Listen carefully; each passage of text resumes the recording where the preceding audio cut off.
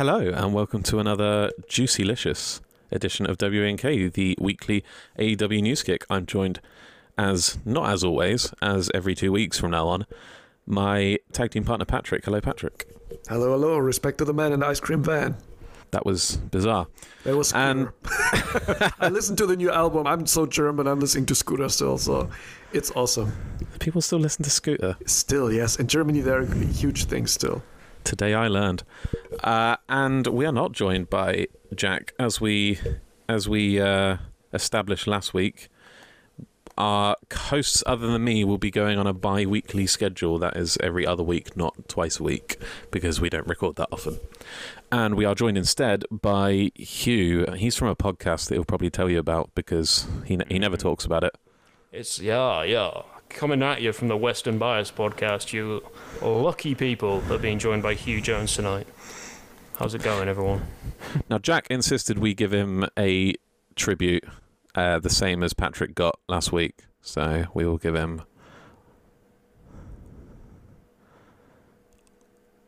all of 3 seconds. That'll do. We do miss Jack, just like we miss Patrick. Thank you.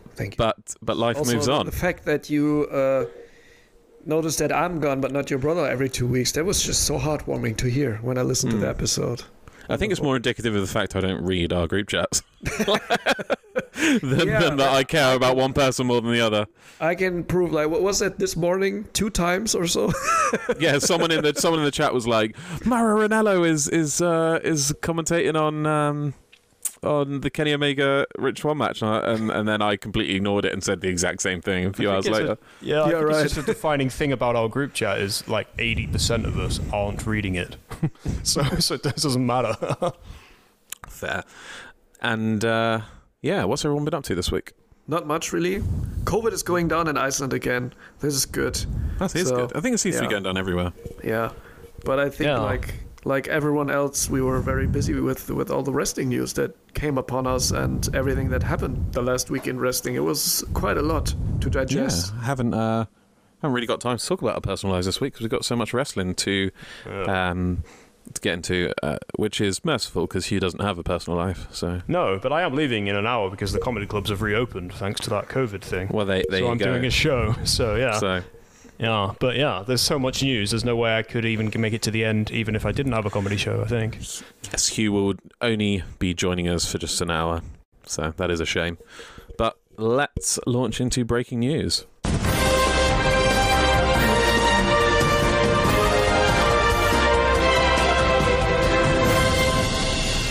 Our breaking news this week is the big releases. I think it has to be said. I mean, there's a lot to pick from, but I think we have to go with the big releases from WWE. Samoa Joe, that's being the marquee release. The Iconics, Billie Kay and Peyton Royce, Mickie James, Chelsea Green, Tucker, Kalisto, Mojo Rawley, Wesley Blake, and Bo Dallas were all released from WWE. It does seem to have slowed down now. There doesn't seem to be any more announcements. But are there anyone you're surprised with on this list? Let's go guest first. Let's go Hugh. Oh, well, Samoa Joe, I guess. I think everyone's surprised with Samoa Joe. As Renee Bo Dallas Paquette. Hasn't been on TV, you know? Renee Paquette. She mentioned, how do you drop the ball on Samoa Joe? And CM Punk got in on the act as well. Yeah. And like Samoa Joe is, I don't know, he's kind of... It's weird in a way because he was such a fixture of not WWE for so long because he was a massive guy back in TNA, massive guy in other companies. But now he's been there so long, it's weird to me that they've gone, well, we don't need him anymore. Like he really does personify that great promotion, not WWE, for me. Patrick, Iconics are a bit of a surprise, I think, as well, aren't they? With how popular they are amongst the Smarky Smarks. Yeah, definitely. So, apart from Samoa Joe, which was the biggest surprise for me, I didn't like. They had him still on commentary on WrestleMania. He was commentator on Raw, like for I don't know, half a year now, and then which is also interesting now. So he got pushed on Monday. Yeah, on Monday he wasn't at the commentary desk. Instead was Corey Graves, who's usually on SmackDown. And then, surprise, surprise, today they announced Pat McAfee is going to join Michael Cole now for commentary on SmackDown. I saw that, yeah. Yeah, so this is kind of weird, but also the Iconics, they, of course, they weren't in ring, they weren't great, but they were really entertaining, even for me not watching WWE regularly. But these small bits on videos, like on social media or YouTube, I watched every once in a while because they were just entertaining. Can I interject and ask who Pat McAfee is? This guy, maybe Tom can help me out there. I don't know does he have a podcast or talk show, whatever. Like, he had a feud with Adam Cole. As far as I'm aware, he played some other sport, and now he doesn't play some other sport. Was it American football? Or, I mean, most of them there are. But, yeah, right.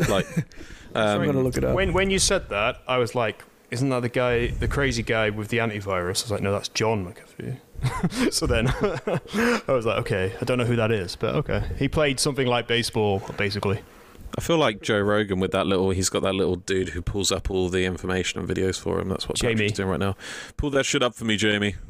So, you ever tried American DMT, Jamie? Sports analyst, journalist, podcaster, professional wrestler, and former American football punter and kickoff specialist. So that's just something else. So that's okay. So he was. I was half right. He was sort of involved in it. But yeah, he's comes from the world of American Hand Egg. He actually seems pretty dope. I caught like a clip of him at a takeover, and seems pretty good wrestler. I don't know if is he still competing on NXT. I really don't keep up with that product, so not regularly. But I just looked like he's signed to the NXT brand, or at least to WWE. Then probably now to SmackDown, of course, or the main brand. The death sentence. At least it's SmackDown, not Raw. I hear that's better somehow. I think them splitting up the Iconics, to come back to your point, in the first place is pretty indicative of the fact they never got them. Do you know what I mean? Or the people beyond NXT never really got the Iconics. Yeah, and their appeal. It was just but it was just like when they split them up, everyone was like, okay, where does that make sense? So, and now they're releasing them, then you're like, yeah, that just doesn't make any sense. Like, also business wise, or I don't know. Do you think I would say, like, this is happening a lot when someone comes from NXT and they go up. People go, oh, they don't get them on the main brand. Do you think NXT, in a way, is not that efficient at training someone for the WWE product because it's a better and different product? That's very true. It's very true. But I think here's the thing. I think even the people who watch the main WWE product don't want the main WWE product. They go on Squared Circle, they go on Facebook, they talk and they complain about it, or not Facebook, Twitter, and they bitch about it and say, I think the Raw just gone. I've heard a lot of people say it was the worst Raw they've seen it was the Raw after WrestleMania as well, and they're calling it the worst Raw they've seen in years and years and years. I think, like, for the past, I think I saw a statistic, something like 5 years, they've seen their viewership numbers steadily decline, and me among them. People have just left in droves and said, because it's just Stockholm syndrome at some point, and it's taken people years of just being treated like idiots and treated like and just wanting a product that they're not getting, and then eventually fuck it. It takes realizing there's other big budget promotions, and I think AEW's done that in a way. And I know Vince gives off that vibe that he is not worried about AEW, and I think coming out of the Stone Cold Chris Jericho podcast, there was something about that, like, Vince isn't concerned about AEW. Right, he seemed more convinced. He seemed more convinced. He seemed more concerned about TNA back in the day, with how saying their name was banned and you couldn't acknowledge them, and it was just, again, to borrow the German phrase, verboten, TNA was. But AEW not so much, and I don't know if it's in his age and he's getting cocky, but AEW is far more of a threat now. I'm not going to say it's a viable threat, although they did just break 1 million this week, didn't they? They got about 1.2 million. 1.2 million just for the second biggest rating ever. Yeah, and they were number 2 in the demographics on that day. So, and I don't know, I think I read it, but I'm not sure I read that they were almost better in the demographics for the age group than Raw. That's insane. So yeah, they are a bigger threat to WWE than TNA ever was. Do you know what I mean? And yet he was so paranoid about TNA and so jaded about them, and he just doesn't give a shit about AEW. And it's like, you should be giving a shit about AEW, man. And that's you the should thing be as well. Like as someone who for a long time I didn't even watch WWE. I'm old enough that WCW was an option for a period for me. Right? I didn't watch it then. I only watched WWE. I went away for a while. I saw some TNA and I liked it, but for a long period, I thought I just stopped liking wrestling. I've seen that so much. I've seen that so much. So many people thinking they've stopped enjoying wrestling, and then they see New Japan, or they see AEW, or they see DDT even. I mean, nobody sees DDT unless they go looking for it, to be honest with you. But unless you're in, what was the country you said you saw DDT? Was it Taiwan? You're in and you saw DDT on the Hugh. It wasn't DDT on the television. I think I did see DDT. Was Noah. Very much. It was Noah. I saw a lot of Noah, and I was like, oh, I really like this. This is great. Yeah. You know. But someone's, they stumble across this stuff and they're like, oh, this is bringing back my love of pro wrestling. It's like, oh, that's so sad, because your love of pro wrestling never had to go away. Pro wrestling never changed. WWE just didn't evolve. Do you know what I mean? Or it did change, but do you know, I don't know what I'm trying to say, but actually that was my complete thing why I stopped wrestling in first place, like around 2009, 2010, because it's just, of course, then came all the CM Punk thing afterwards, which was like great to see it in retrospective, but I started watching again. Dwayne came and destroyed him. Yeah, but I really started watching it then in 2015 again, when they were building up the NXT brand again, when Takeover Brooklyn came, when they made Breaking Ground as a show on their network, and so, which got me involved again because it was different than the main product.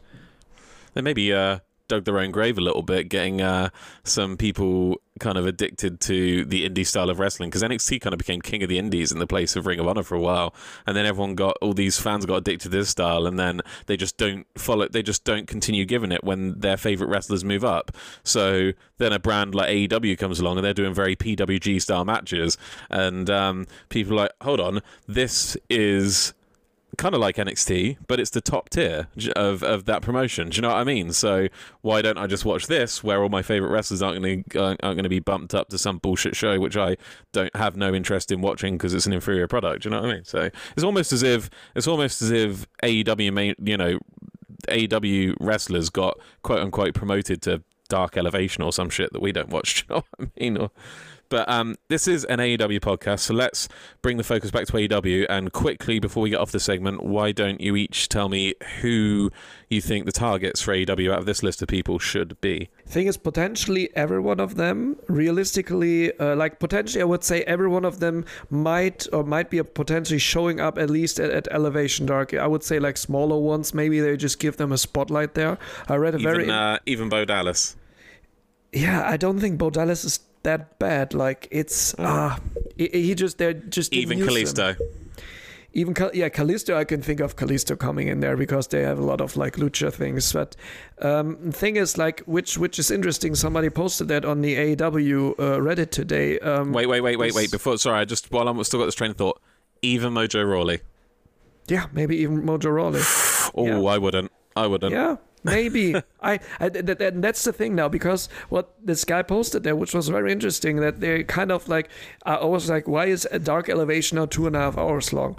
But then he said like they're building a library, and they're not just building a library, they're just giving these people practice time in front of the camera, just practicing and evolving and everything. Even if they're not signed to the main roster, it's just more like their build-up show now, or their build-up brand. And maybe these people can come in there. I don't know if they want to build that up. But coming back now, I think Samoa Joe is very realistic because he has a lot of friends there, which might give him also a good backstage position. Maybe this is what he's also aiming for in the future.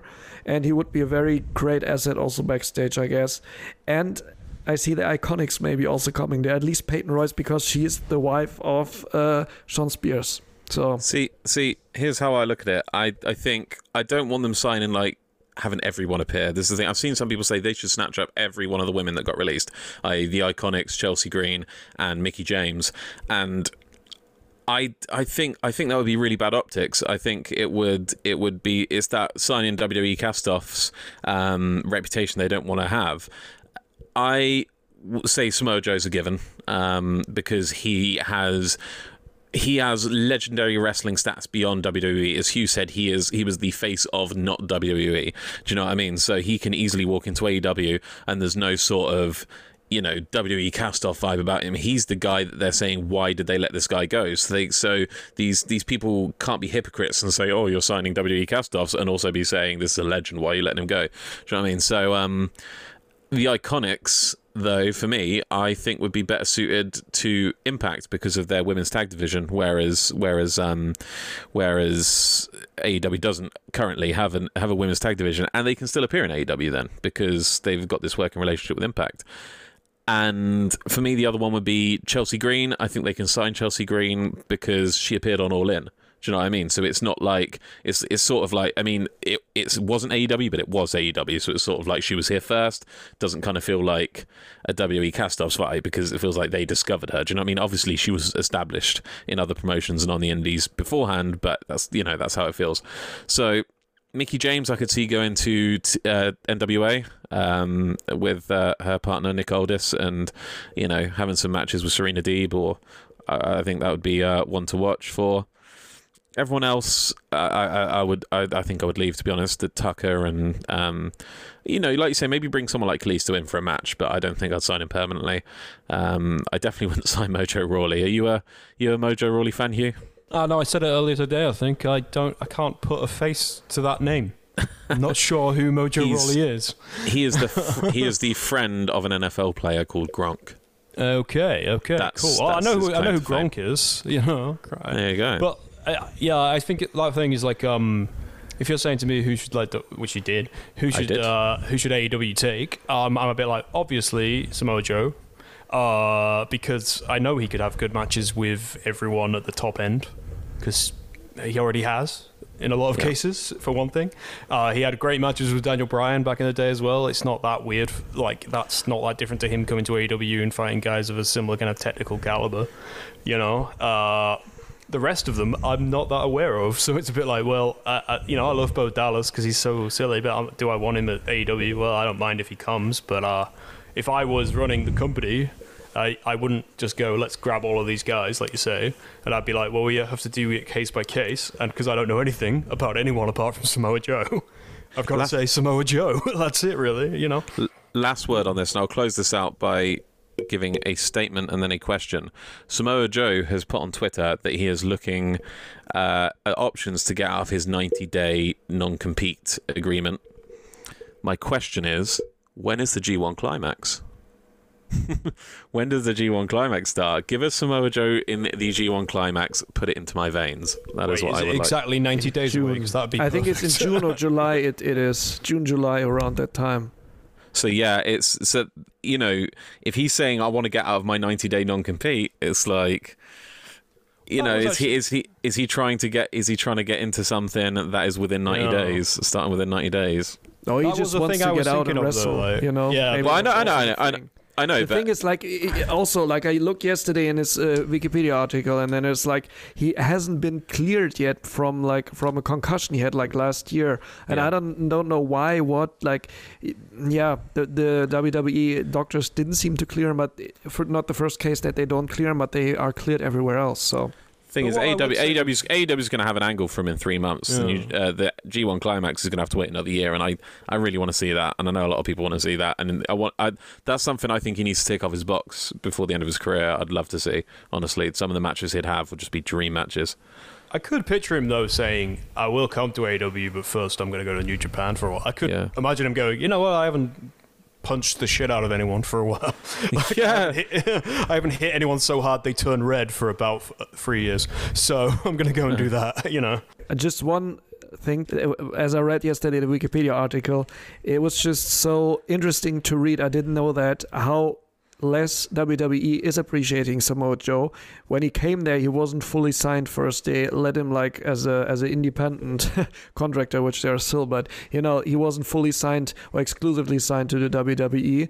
But they signed him after a while when his merchandise sales were skyrocketing, and they're like, oh, maybe that guy is something big. So Vince or whoever, they didn't know who he was on the indies back then, and this is how he gets treated now. Vince didn't know who AJ Styles was either. It's wild. Yeah. Right. This dude legit doesn't watch wrestling. Like, I don't understand how people. I don't understand how people defend just like being the biggest company in pro wrestling and putting on shows and just hating pro wrestling. This dude despises pro wrestling. He's putting on a pro wrestling product. It doesn't make sense. I don't think it's sustainable either when you're getting smarter and smarter fans. Speaking of smarter and smarter fans, let's be all smarky and talk about Dynamite.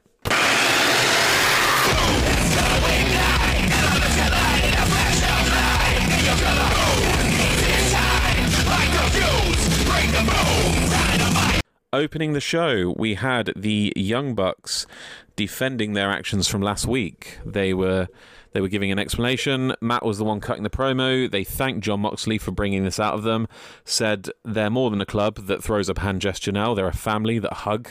They say Don Callis was right. They said they're bringing back the old Young Bucks, and we had a little shot of them trimming their tassels, but they also said they're bringing back newer versions of the Young Bucks. So it's the old Young Bucks, but it's the new Young Bucks. We're going to see an upgraded Young Bucks. What did you think of this promo specifically, Patrick? Very cool start to the show, to be honest. Like being thrown into that just like as a clean transition from last week without like a big intro or anything. It was just great, and I think it's just a great start to the show.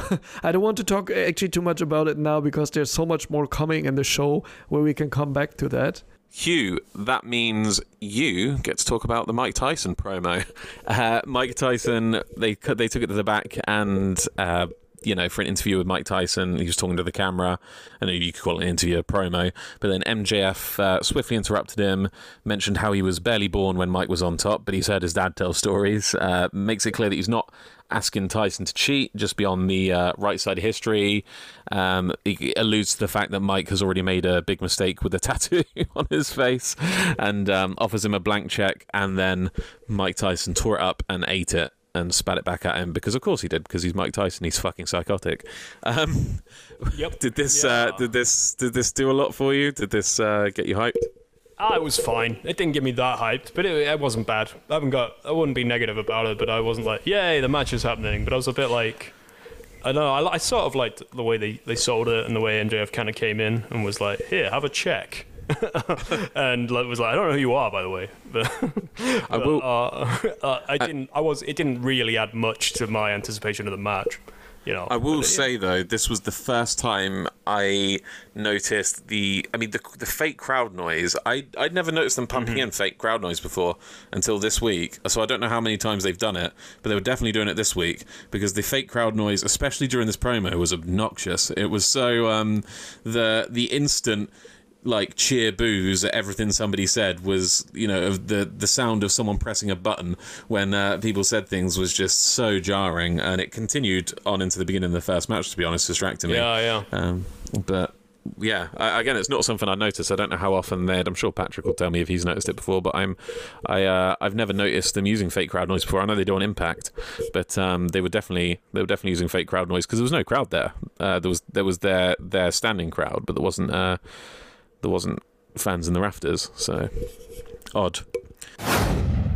Then our first match of the evening was the Young Bucks versus Pac and Rey Fenix. Man alive, was this a match, Patrick? Just wow. I read also a discussion today if it was because Dave Meltzer gave it a 5-star, if it was a 5-star or anything. Here's the thing. Dave,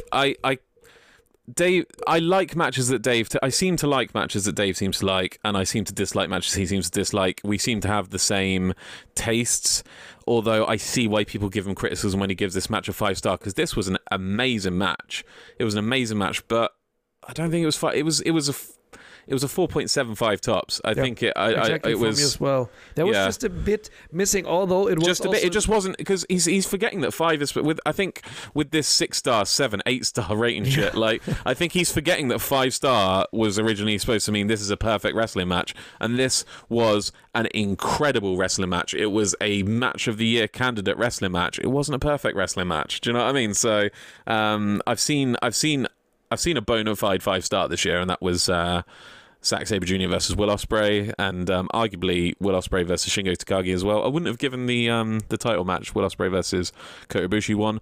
Also, Thingy came close as well. The Britt Baker Thunder Rosa match came close to a perfect match for me, and that had more emotion in it. I think that's probably the thing that this match was missing, an emotional backbone to it between the two teams. It was missing for me there, so that's the thing. But still, awesome match. Really, like it so well paced. The spots were always going to be good, but the storytelling within the match and the spots was. Yeah, wow. And I also said to you, like, what is Phoenix doing all week at home? Does he have like a WWE 2K game or any where you can just create, where you can just create moves, and he's just creating new moves just to have every week a new move? That was just amazing. And also here I have some nice notes maybe just for you. I noticed the first thing, that the Death Triangle were coming out of the face tunnel, and the Bucks, of course, coming out of the heel tunnel. But the Bucks, and this is what I saw from Simon Miller. The heel corner.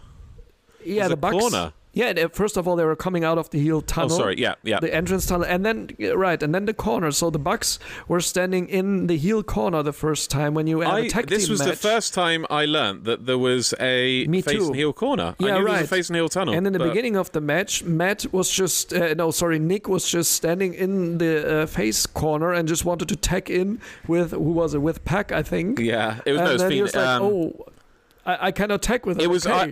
I've got written down. It was Matt went to. I've got it written down. It was Matt went to tag in Phoenix, not Nick went to tag him back.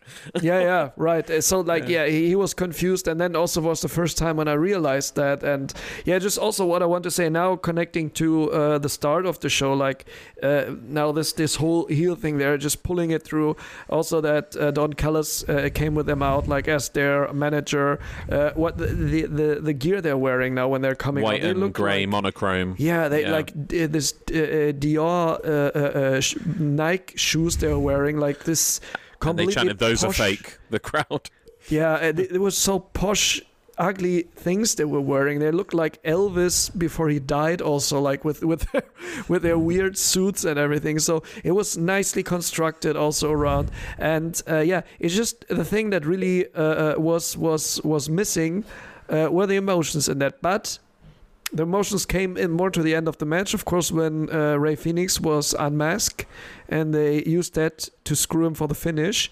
But I think that it's getting there. I don't know if you guys read that. Also, like it was on Rey Fenix Instagram. He said like that he was, of course, upset and blah blah blah. And next time, I want to like something like this. I want to challenge you for a hair versus a mask match last time or the next time or anything like that. And Nick responded to that also that he would be up for that. So that's potentially something for the future. I'll give you my play-by-play, and then we'll come to Hugh. You've covered a lot of it because you're stealing notes, trying to bust up my stealing notes. There's a Freudian slip. You are writing notes, trying to steal my spot. There we go. They came out as you said in the with Don Callis wearing that new attire.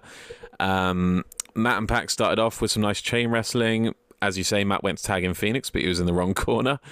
Nick and Phoenix get in, lots of avoiding each other's moves with style. Do you know what I mean? Lots of flashy reversals until Nick takes Phoenix down with a run-of-the-mill clothesline. So that I like that. We got a shot of SCU, Butcher and Blade, Jurassic Express, and Best Friends watching on, like showing us the potential. Where you can see the crowd is clearly empty, by the way, on this shot. Phoenix brings it back. He and Pac hit flying moves to the outside. They dominate for a while until the Bucks come back. Nick starts cocky grinning at the camera, being like super heel, which I liked. They're natural dickheads, to be honest. And this is when he showed off his Dior shoes. Matt's in and he's throwing the heel moves in as well with the back rake. He double hip tosses Phoenix into the ropes. Phoenix reverses, almost hits a hot tag to Pac, comes in blazing. Oh, it's not almost hits a hot tag. Sorry, it was almost a hot tag, but it wasn't quite a hot tag. To Pac, who comes in and hits a couple of nice moves. JR compared Pac to Dynamite Kid here, which, here's the thing. JR has a tendency, I think, to when someone asks him, who does he remind you of? I don't know if you noticed this, he always goes for ethnicity or race or like their nationality. So like, even if they're nothing alike, so like, who does Phoenix remind you of? Oh, Eddie Guerrero. Do you know what I mean? It's like, and he did the same. It's like, I don't think Pac and Dynamite Kid are that alike. I think Chris Benoit, Daniel Bryan, and Dynamite Kid are all very similar wrestlers, but I wouldn't include Pac in that. But Pac's English, so of course he reminds him of Dynamite Kid. More heel work from the Bucks on the outside, and they did those power bombs onto the apron. At this point, Callis said we were seeing the real Young Bucks. Nick, more heel work, bent the rules to keep Pac in the corner, so he was holding him, but not quite for the 5, letting go, then holding him again. Matt teases a big move, but just hits like another back rake, so he was like doing the flips, like saying, oh, you want those Young Bucks? Fuck you, here's a back rake. We got a commercial break, and it was rest hold time with Matt locking in a headlock. I've got so much written about this match. I'll tell you what, I'll just go for the greatest hits, because I mean there's so much, but I don't know if you remember the Poison Ranas on the outside. That was ridiculous. I think it was Phoenix and Nick both went for Poison Ranas, and they were like, they did this before do you remember the Young Bucks Lucha Bros match where during the Escalera de la Muerte, where they were both like daring each other to take out their brothers, you know what I mean, through the tables. It sort of reminded me of that with the Poison Ranas, like, I'm going to take out your guy, you take out my guy. Cut towards the end of the match, there was more great tag work from the Death Triangle. There's a thrust kick. This is when they started kind of dominating again before the end. There's a thrust kick, wheelbarrow, blue thunder bomb combination, if I can say that. With a near fall, and Pac went for that deadlift German suplex where Phoenix ran along the ropes to kind of break Matt off the ropes, then hit a picture perfect tope to Nick Jackson on the outside. Pac and Matt Jackson were trading strikes in the middle of the ring. There's an outside in cutter on Nick from Phoenix on the outside. He went from the crowd, jumped over the barricade and gave him a cutter. All men were down outside and they started the count. Phoenix is first up, rolls in Matt, Pac's in 2, and positions Matt on the turnbuckle. Beautiful avalanche brainbuster, frog splash from Phoenix, and then Pac hits the black arrow and goes to pin.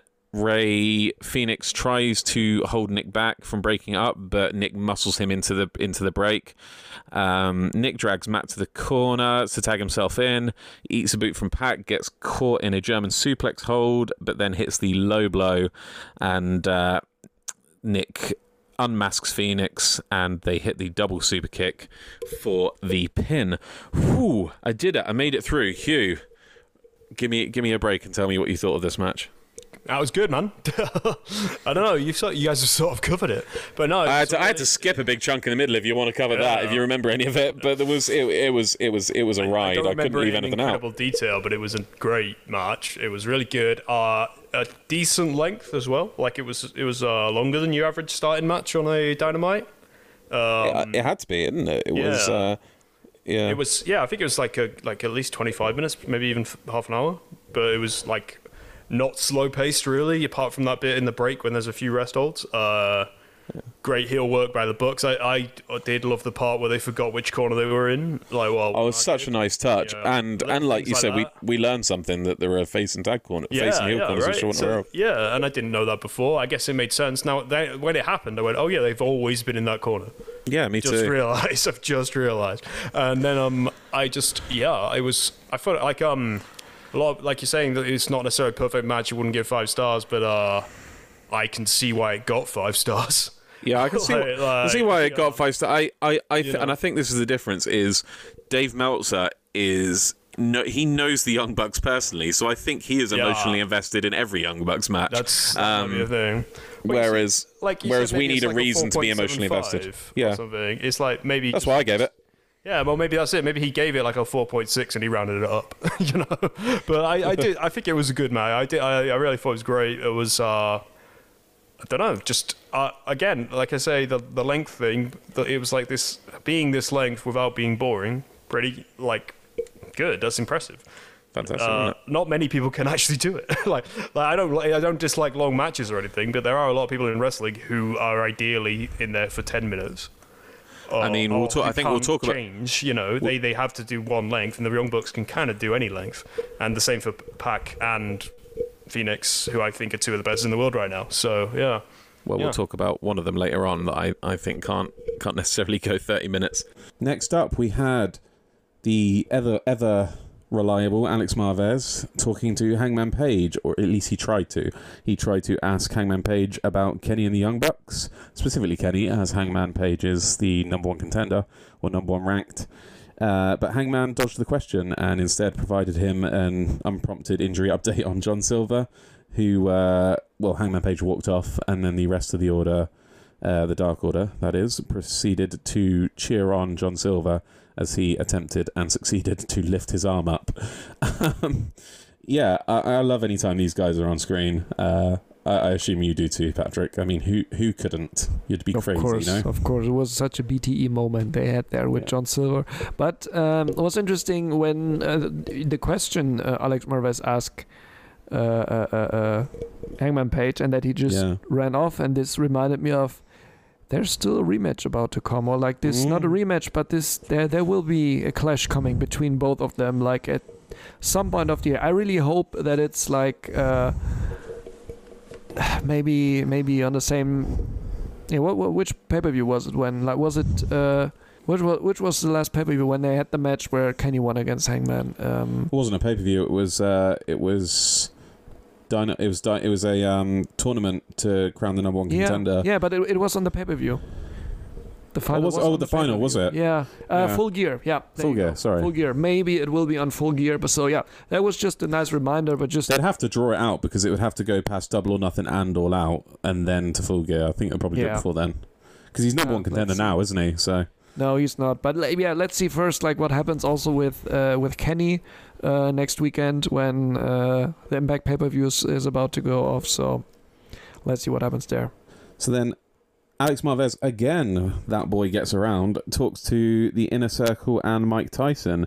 Chris Jericho said he's no longer rivals with Mike Tyson, and that after the Pineapple, and Sammy corrects him again as the Pinnacle, kind of rocked them into a face turn that Jericho's been calling people and apologizing for all the bad things he's done.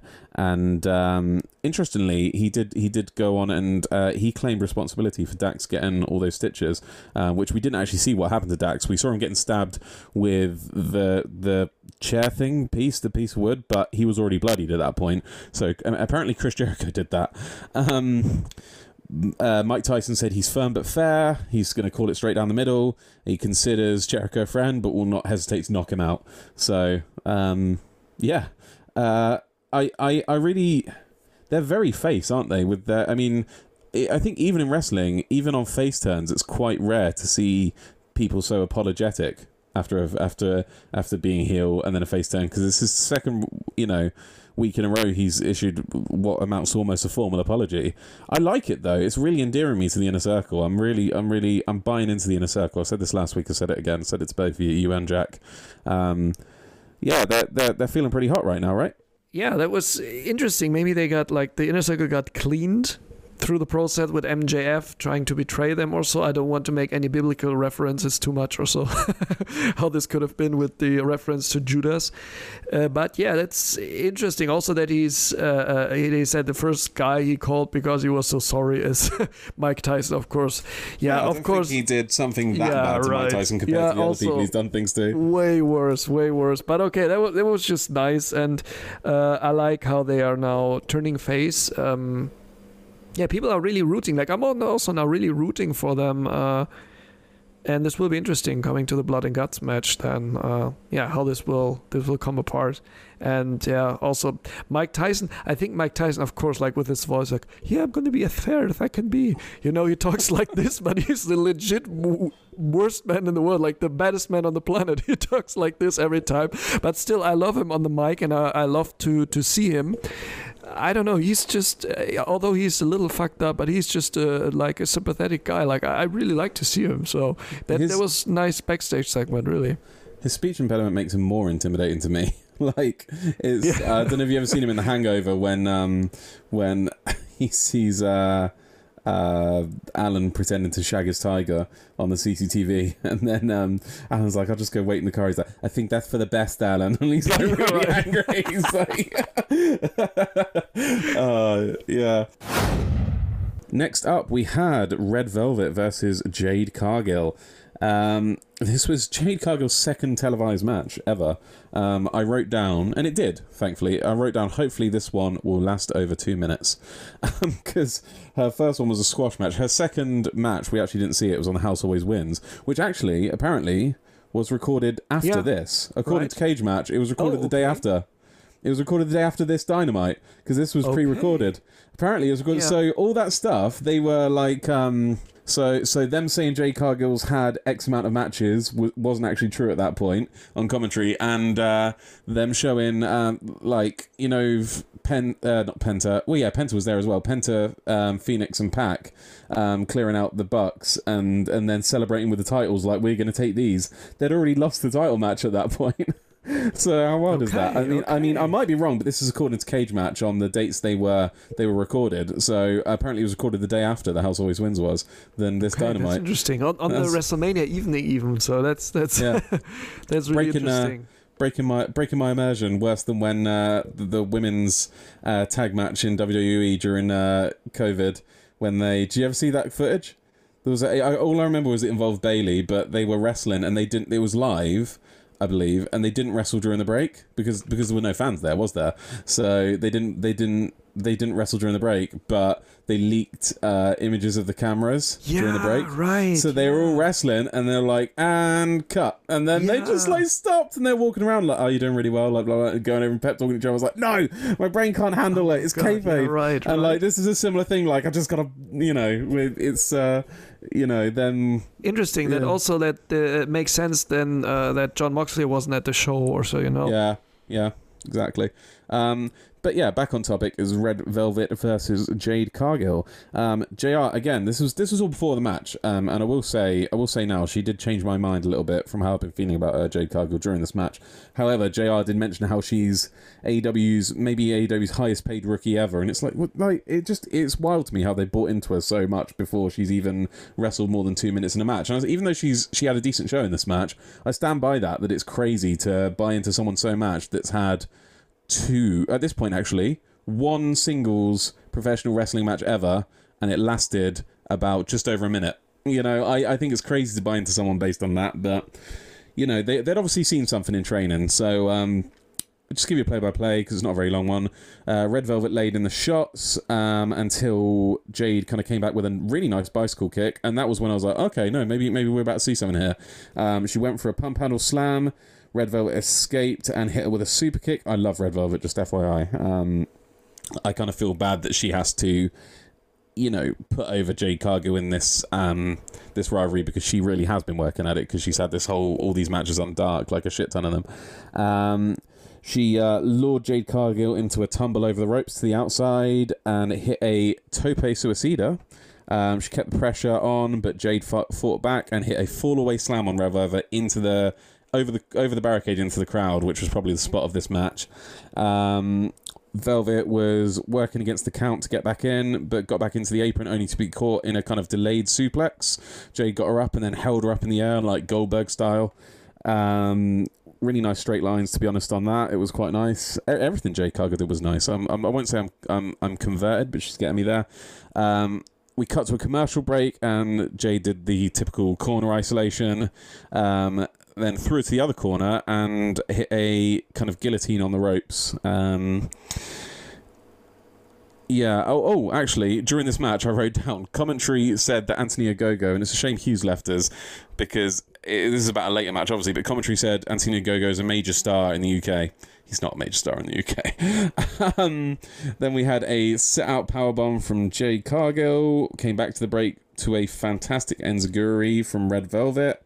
and she'd fought back during the part of the break they didn't show on Fight.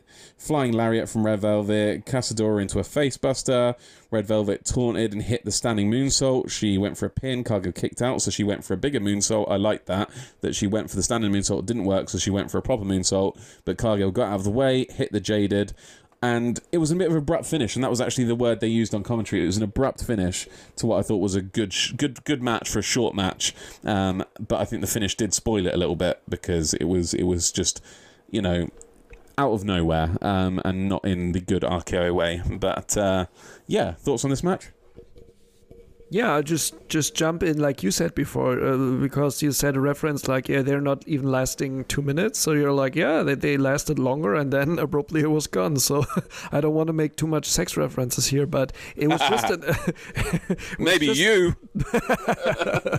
But it was just a really abrupt ending to the match, which was quite good and was building and got me a little also invested, although I'm not very keen of Jade Cargill, but she was also doing very good. Mostly, of course, Red Velvet was better of both of them in the ring, but it was really good. And then out of nowhere, it's what is it called, like wheelbarrow face buster is her finish. The Jaded, we just call it. The Jaded, yeah. And then I was like, okay, and now it's gone. Like there was so much build up, just one move, and then it's over. So that left a little bittersweet taste in my mouth for me, but it brings potential for the future. If that's just like a weekly match, that's fine.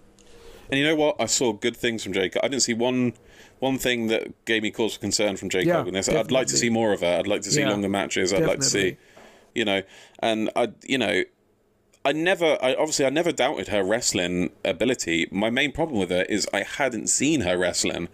And nobody had seen her wrestling. They'd seen her in a 1-minute squash match where she hit like 2 moves, and if that. And it's like, it was the fact that they were pushing so hard this person that was a total unknown. It was like, and her entry into AEW was very confusing as well.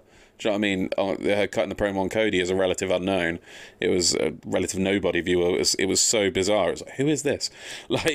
So yeah, I think they kind of mishandled her introduction, but I hope for her to win me back with some wrestling. Next up, we had Tony Schiavone talking to Dr. Britt Baker, a DMD. And Britt had an update on the rankings, claims that she should go up the ranking system due to Red Velvet's loss.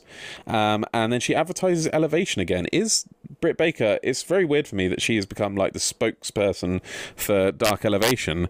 I thought maybe they would use that match with Thunder Rosa, arguably their match of the year, although tonight's tag match gave them some competition, as a kind of platform to Britt Baker to really, really go for, the top title and to take her throne, if you will, as the face of AEW's women's division. But it seems she's become the face of AEW's Dark Elevation division, and she's like, you can see me there this week. You can see, and she's, I don't know, this is like the second or third promo she's cut about go and watch Dark Elevation, and it's weird. I don't know what's going on here.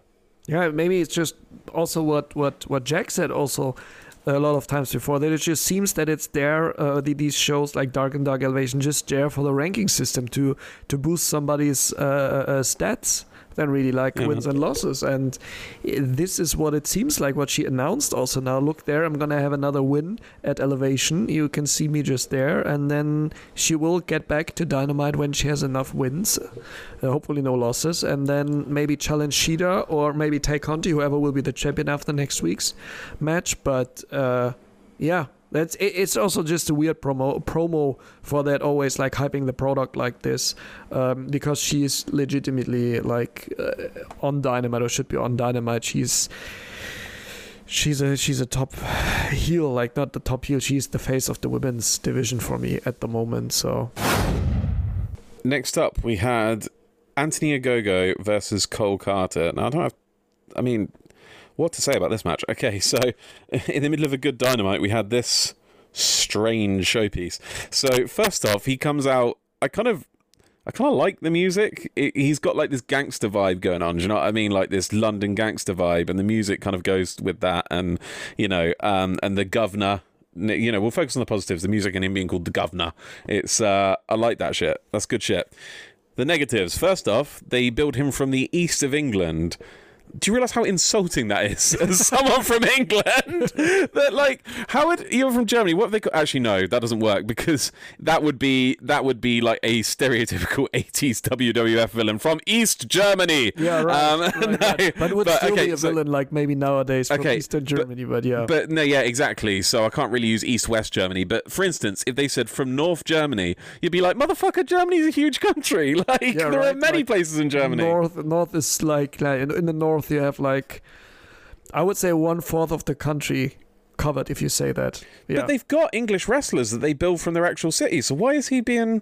They've got Kip Sabian. They've got Pac. Where is he from? Actually, I have no idea. I'll have to look it up. I'm assuming London based on the gimmick, but why not just say London then? Because people know that. It's weird, man. He entered with, as I like to call them, because, I mean, they do have a name, but I don't think it's an official set-in-stone name, so I just like to call them Cuties.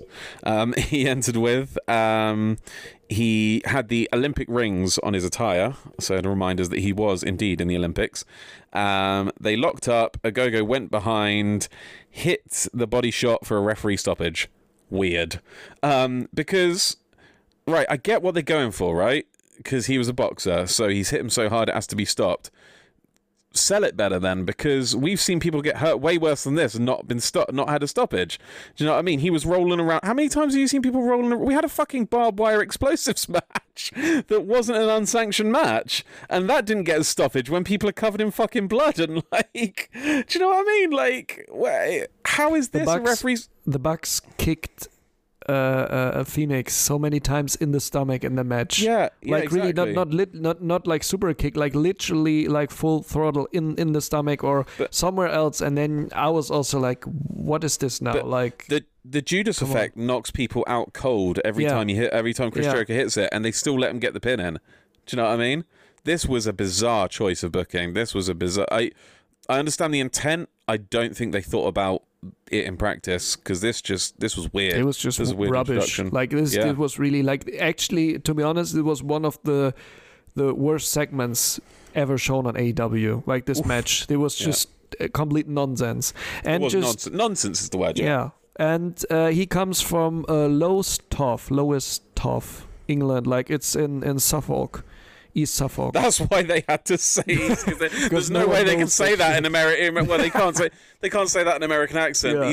They could have said Suffolk. They could have said Suffolk. They could have said the county rather than the town. Yeah. They could have said Suffolk, England. From Suffolk, East Suffolk, England, or so, like something like this. Because I think, don't they say? Yeah, no, they could have just given the county, but the east of England, they got to change that shit, man. Or just bill him from a fake place. I mean, say he's from London. I don't give a shit. Next up, we had a promo from Miro. He called out Kip Sabian for not showing up, speaking of Englishmen who get billed from their correct cities. And Miro said he's moving on with or without him, and he tells all the champs, I assume not including Hikaru Shida, that he's coming for gold, and suggests that they pull a Kip and disappear. Not much to say about this, but I can see Miro getting a title very soon. I can see them booking him as the kind of, you've overlooked this guy, and he's just, steamrolls his way to perhaps the TNT title. Do you know what I mean? Yeah, he's the one who could tear apart now Darby Allin completely. I think we're going to talk about that later in the match, but he's the one who could really break him from just the style also he did against Orange Cassidy and Chucky T, like how he tossed them around sometimes in the ring or so. Like this I reckon could that'll be the something, match, and it'll be a good match as well, I think. I think before will be Kip versus him, but then maybe he will just tear him apart completely. But I like this promo now because, shitty that Hugh's not here anymore, but he said, oh no, not another segment with him. Like, just listen what he says, and then, okay. So it's the feud is completely over, something new happens now. That's the good outcome of it. I'm looking forward to it, to be honest, because I want to see more Miro also in the ring. Just give me more of it. Give me more. Oh God. No, please no. Next up, we had Dax Harwood versus Chris Jericho with special guest enforcer Iron Mike Tyson. So Dax comes out with Tully and Cash, but they make it very clear that only Cash has permission to stay at ringside. It's one person each. He's chosen Cash. Tully must leave, and Sammy Guevara comes out with Chris Jericho. I have a question. Who the hell is Chris Jericho pointing to with his bat when he's pointing to the crowd? When he's pointing to the rafters? I don't know. He's not pointing to the fake crowd. He's like smiling and nodding and like, you know, pointing the like I don't know if they had, because the Judas sounded especially loud for their fake standing crowd, and there definitely wasn't a crowd there, so I don't know whether they used crowd noise Judas or something. Maybe they pre-recorded, took some from another show in it, but yeah. He's pointing with his bat, and it's like, do you not think they literally showed us that the stands are empty when they showed SCU, Butcher and Blade, etc., etc., and it's like, and now he's pointing at nobody and like smiling, like, oh yeah, I see you, like, oh come on, like, but no, thoughts on this match before I go to a play-by-play or the beginning of the, you know. I have to say I was surprised. It was really good. I have to say I felt very entertained by the match. It was. Surprisingly quite, how would you put it, striky. Not as grapply as you'd expect from these two. Definitely. So that it was a brawl. Let's say it like this, because afterwards, of course, they were just allowed one person with them at ringside, but in the end, even Mike Tyson couldn't hold up like the brawl which took place. So that was great. Just this brawl, and just like also I don't want to take everything from your play-by-play, but just like I probably won't do a big play-by-play. Okay, but just how Mike Tyson knocked out Cash Wheeler, that was great. I was like, wow, that's cool, yeah. But they really sold that this was vicious between any two members of the Inner Circle, like, because I mean, aside from them kind of hyping it a bit by earlier in the night saying that Jericho was the reason, that I've just now realised that's why they did that Jericho claimed responsibility for the stitches that Dax got. Because honestly, that was probably a really bad blade job on his own part, but because we didn't see anyone do anything. So it's, you know, I get why they had Jericho claim the responsibility because it adds to this match. But other than that, they haven't had any particular personal beef with each other, just faction beef. So the way they went at each other from the get-go really sold to me that you can take any two people from these teams and they fucking hate each other so much they'll just tear into each other. Because, you know, include just Jericho and Dax, you know, Cash and Sammy Guevara, Sean Spears and Jake Hager, they'll just fucking hate each other. Do you know what I mean? Yeah, and as you say, Mike Tyson was struggling to contain them. He did start by confiscating their weapons, but then they just ended up using weapons anyway, and even Mike couldn't keep them in check. So yeah, there was. They made it clear that this was the first in-ring meeting of an Inner Circle and Pinnacle member. I suppose they mean since the formation of the Pinnacle. Yeah, Jericho wasted no time. Like I said, really like it was vicious. They fought up into the seats and then came back inside. As I say, it was surprisingly very brawly with lots of strikes. Dax dips outside and gets checked by Doc Samson. He asks Doc Samson to check on his stitches, but then Jericho comes out and Dax cheap shots him with a mic. And then I think Jericho, like I said, used the weapon back. He did that thing with the camera that he always does, you know, the camera. And at this point, like I say, Mike Tyson wasn't officiating very well. Harwood throws Jericho shoulder first into the ring post. The action spills outside again. Dax gets back and hits Jericho with a baseball slide, which was a rare miscall from Excalibur, calling it a dropkick. And JR corrects him. He's like, I think you'll find it's a baseball slide. Tyson and Dax squared off, and Jericho took advantage of the distraction, throwing Dax into the ring. Dax gained control again, started working Jericho. Ironically, the most grappling of the match so far at this point took place during the break. Like, it was mostly brawling until the break, and then they were actually hitting grappling moves. It's like, I don't know if it's Jericho's age and he's not throwing graps as well with the technical wrestlers, but I was expecting it, not a bad thing, because this was an entertaining brawl. I just wasn't expecting a brawl. I was expecting a bit grapply, but I suppose that speaks to the viciousness of this feud. Crossbody from Jericho, which was impressive. At his age, it's nice. You know, he has to trust Dax for that.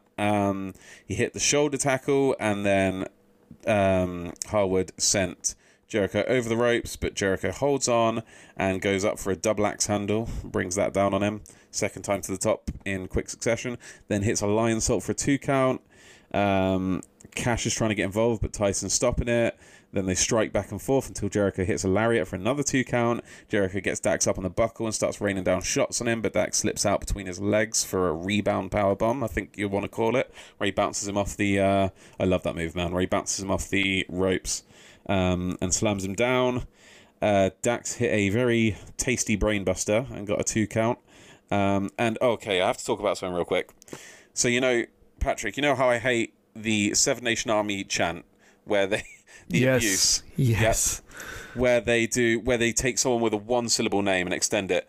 Let's go. No, not a 1-syllable name, sorry. They do, let's go, Moxley. But they extend the go, right? They made it worse. Can you even do that? Yeah, they made it worse. So not only did they extend the, let's go, not only did they do that, right? They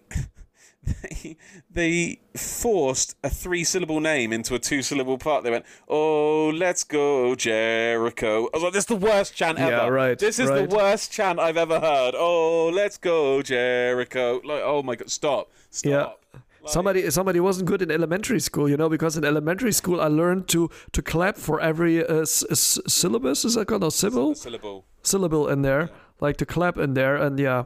Then we had a code breaker from Jericho. Both teams come out and it breaks down. So as I say, both teams come down to the ring or just on the ramp area. And Cash Wheeler tries to take advantage of this big scuffle between the Pinnacle and the Inner Circle and tries to get involved in the match, but he gets knocked the F out by Tyson.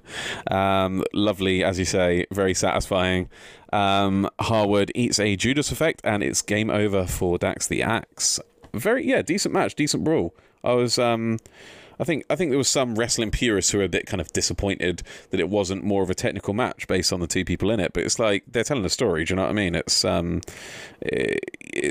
brawl. It's going to be a brawl. It's these dudes hate each other. We're working to blood and guts. You can't be having a gentleman's grap fest. Do you know what I mean? Going to blood and guts. You just got to have a yeah. Exactly. I just saw some people like saying, they didn't like it because it wasn't grapply. It's like, come on, like you're forgetting the storyline here. But yeah, good showing, I think. I agree with you. Next up, we had Alex Marvez catching up with what would you call them? I mean, they're not the Elite. They're not Callis's crew. Don Callis's crew. Yeah, the Callis crew. Yeah, the Callis's crew. Callis crew. Okay. CCC. Yeah, it's like CCK. They're a Chris Brooks before he went to DDT. He had a team called CCK. I don't know if he was they were in WXW, but Callis took the mic and said when the Young Bucks came into the family fold, it wasn't the end of the story, it was just the beginning. Kenny then got on the mic. They all took turns, essentially. Except the Good Brothers. Kenny said that they never changed him and the Young Bucks. They just got sick of doing what people wanted them to. And where they go, the gold will follow. Matt said he's got matches of the year coming out of his ears, and the Young Bucks are back. And the other tag teams have got BTE triggers with their names on. So they're saying they'll defend against anyone, which is, I mean, we'll believe it when we see it from a heel team aligned with Don Callis. And Callis told us this is what we wanted. So, he said, be careful what you wish for. You're asking for this. So be prepared and to be prepared to be surprised again. Exciting stuff, Patrick. What surprises are in store? This is the big question. I was also thinking, oh my God, is someone from the Bullet Club coming over? I don't know what to happen now. Like next, maybe a big surprise will happen next week in the championship match at the Impact pay-per-view. I don't know. I'm really, really, really curious what will happen there. Really looking forward to this. This promo was just again like legit. Also, I don't know. Great stuff. Yeah, I don't know if you watched the BTE. From this week and this week's. You got to know I haven't. Okay. Yeah, Kenny and the Bucks were just sitting backstage after the heel turn of them. It was just normal talk between them, like not real overhyped Kenny like we see them, like the overhyped heel Kenny we see them on Dynamite. Just normal Kenny talking. Yeah, this is who we are. This is what we came for. This is what we love doing, and we should do it the way we want to, not like other want us to. We built so much, we came so far, and we should be just the ones the people fell in love with and not the ones who are getting like corporate or so. Like, this is what he said in between the lines. And Yeah, and also you can put in here the heel moment of the week again with Don Callis. Again with Don Callis. He wins a lot of your heel moment of the week. What specifically that Don Callis said was your heel moment of the week? That he super kicked the cameraman. Ah, of course. God damn it. God damn it, Don. We have to pay the legal fees for the cameraman you super kick. You're such a heel. Yeah, but it was just like this was a legit perfect ending to a perfect heel promo. Just him kicking someone, like attacking someone, doing the super kick from the guys he just got into, like bribed into his clique. Cartel clique. The Callis clique is also a good name. Callis Callis Cartel clique. Yes. CCCQ. Well, no, clique doesn't begin with a Q. No, it's still C or it's a K in wrestling terms. Clique. Yeah. But yeah, no, good stuff. Next up, we had a Thunder Rosa promo. Now, this kind of throws a bit of a spanner in your saying Britt should be, challenge the winner of the women's title match, because Thunder Rosa said she's going to challenge the winner of the AEW's title match between Tay Conti and Hikaru Shida, and she said she's also going to challenge Serena Deeb again. She's going for all the gold. Now, I suppose in kayfabe, this actually makes sense because Thunder Rosa won the match against Britt Baker, so it does make sense that Thunder Rosa would, and this is the problem with the ranking system, because Britt Baker's, is she higher than Thunder Rosa in the rankings, or is Thunder Rosa second between Red Velvet and I don't fucking know. And this is the problem with the ranking system, is like it backs you into a corner where you can't just book who feels like they should have a title match. Do you know what I mean? That's a lot of wrestling is about what feels right and going with the flow of the general vibe of who's over and who's not, and that's not necessarily reflected in the rankings. Although thinking about it, the Thunder Rosa Britt Baker match was unsanctioned, so really that match doesn't count, so it doesn't have like an impact on the rankings. Did you find out where Thunder Rosa was ranked? Yeah, she's ranked number 5, so at the end of the ranking, like where you can see graphic, but below Britt Baker, because Britt Baker has 7-1 and Thunder Rosa has 7-2. Yeah, no, I don't actually. I'm going to come out and say it. Like I don't like the ranking system. I don't think it's a good idea. No, me neither. They could scrap that really like next year or so if they want to. Like I think no one would literally care about it. Also, I'd be fine with them keeping their win-loss record at the bottom, like if they want, because I know Tony's big on that. I would, as crazy as it sounds, because you want wins and losses to matter, but I would be fine with them scrapping the wins and losses matter ethos. Like, yeah, I want wins and losses to matter. I don't want wins and losses to matter that much. Do you know what I mean? Because you just get into all like this. Yeah. And not in this, not like this. That led us into quite nicely into another women's match. Oh, this is one of my biggest mark-out moments of the night. Chris Statlander versus jobber number 700... No, sorry, I'm being insulting. Versus Amber Nova, but Chris Statlander came out using the Best Friends entrance theme. She's officially a best friend. I love this so much. This is my favourite faction in wrestling right now, I think. I love the Best Friends.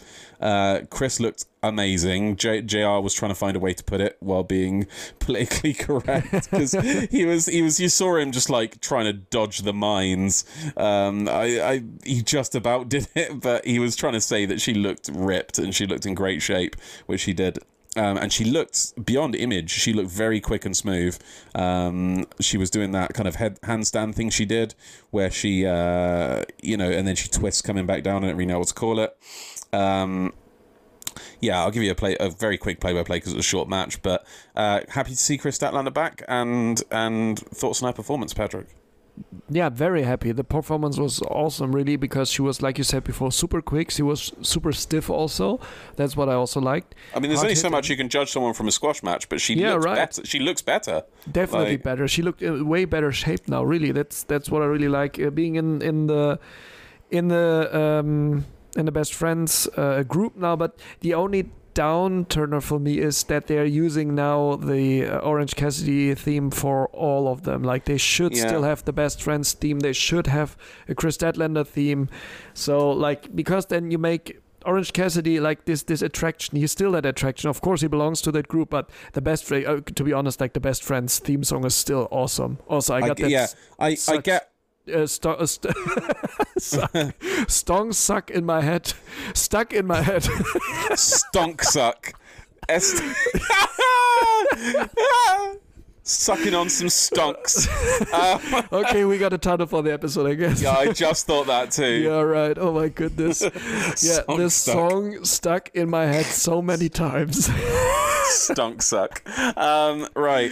No, yeah, I mean, like you say, it does fit Orange Cassidy good, and it does, and part of me agrees with you and wants to preserve it for Orange Cassidy. At the same time, this music can get anyone over, and I'm happy for them to use it to get over Chris Statlander, honestly. And also her sharing a music with it. She had her own entrance video, but her sharing an entrance theme with them is like confirmation that she's part of this crew. She's not just with that's true.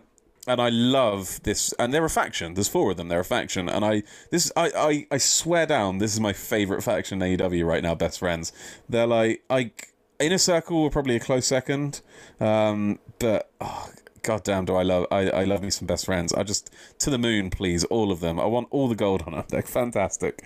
They got back for me, like, what was it, in the week before after last week in the Arcade Anarchy match when Trent Barretta, when he came back, and like how the whole match was built up, like another gimmick match, and but then it just got me completely over. Now is the time for them to win the tag team titles with Trent and Chuck, or introduce a trios title and have them win that, because gosh darn it, are they just over for me, in a good way over.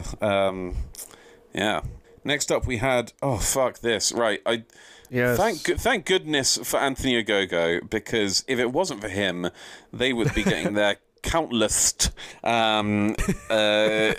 screamer of the week, shocker of the week, because god damn it, I'm so done.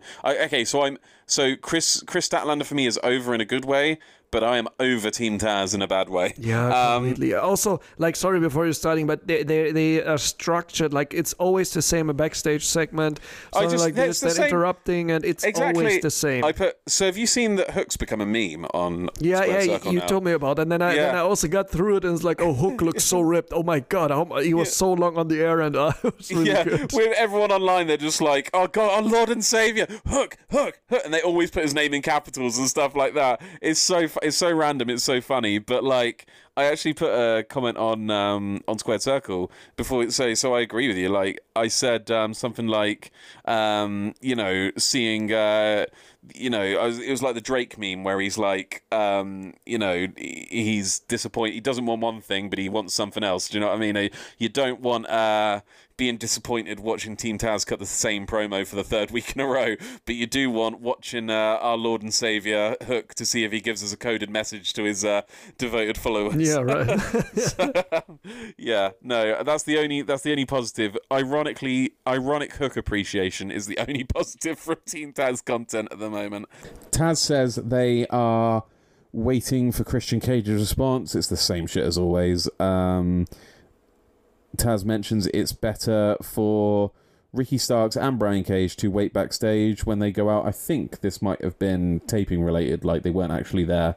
It also plays into the rivalry, but I do think there was some kind of... Was there, or did they come out in the end? No, they didn't, did they? Just Hobbs came out. Yeah, Hobbs and Hook. Hobbs and Hook and Taz, yeah. Hook. Yeah, no. I think it might have been taping related, to be honest. Like, they weren't actually there. Oh, okay, something else. Yeah, no. So it was Christian Cage. Was he supposed to have a match with somebody? I think he was. Yeah, it was supposed to be something like who will answer the challenge of Christian Cage. That was the question. So he had you already knew something's up when he was having an interview with Tony Schiavone before the match, and then Team Taz interrupted. I can't. It just the air is sucked out of the room when Team Taz interrupts somebody. It's just terrible. Team Taz interrupted because of course they did. Chris Jericho. What else are they there to do? Chris Jericho rejected the offer to join. Credit where it's due. Team Taz himself sounded pretty good on the mic when he came in and was like, "Here's the deal, shithead," and and they were trading like barbs about ECW and bingo halls, and Taz talking about you and your friend. I never liked either of you, i.e. Edge, aka Edge. Hobbs steps up to Christian, gets in the ring. Christian tries to hit the kill switch. Hook distracts him, and Hobbs lays him out. Slams him into the barricade. Another weird chant. Team Taz sucks. It just didn't roll. Will Hobbs sucks. That was a bit weird for me as well. So everything's bad about this. Slams Christian's head into the steel steps and then steps on it. Hobbs, this is. Another. Oh god, they're just. I at this point just cut them, right? Or at least this.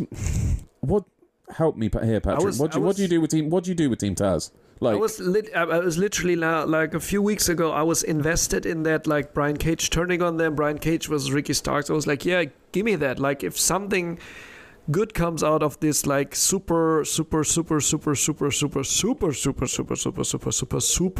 stretched Team Taz stuff. But now they're starting all over again. It's completely the same. Also from the build up, Christian Cage together with Tony Schiavone in the ring. And then getting interrupted by Taz again. Like, this build-up is so boring and frustrating also. Frustrating to see that all over again. But let's not just talk that down completely, because I think the back and forth Taz and Christian Cage had was quite funny. Like you also As I said, that was the one positive, was their little banter. Yeah. Great that you're standing up there, because now we can finally see eye to eye. And then he was like, if I'm standing on my wallet, then we can always see eye to eye. So that's some good shit. Yeah, that was really good shit. But it felt improvised, but it felt so good. Yeah, right, exactly. And I just want to see now that match. But just please give me that match. Stop with these fucking promos, hype thing. Some one of them just turning up on the ring, or just. Next week they will get that match finally. But I also ideally hope they will have a match and not like someone will interrupt again, or it will be forfeited, or I don't know what happens there again. But just keep wrestling. It makes Christian look like a dickhead, because he came into AEW saying that he didn't want to part-time it. He wants to outwork everybody. And he's had like one match. Do you know what I mean? And it's like he came in saying he wanted to wrestle a full schedule and stuff. And like they're making him look a fool by having him do this. Do you know what I mean? Next up, we had a promo for Hikaru Shida versus Tay Conti. Very short. There's not much to say.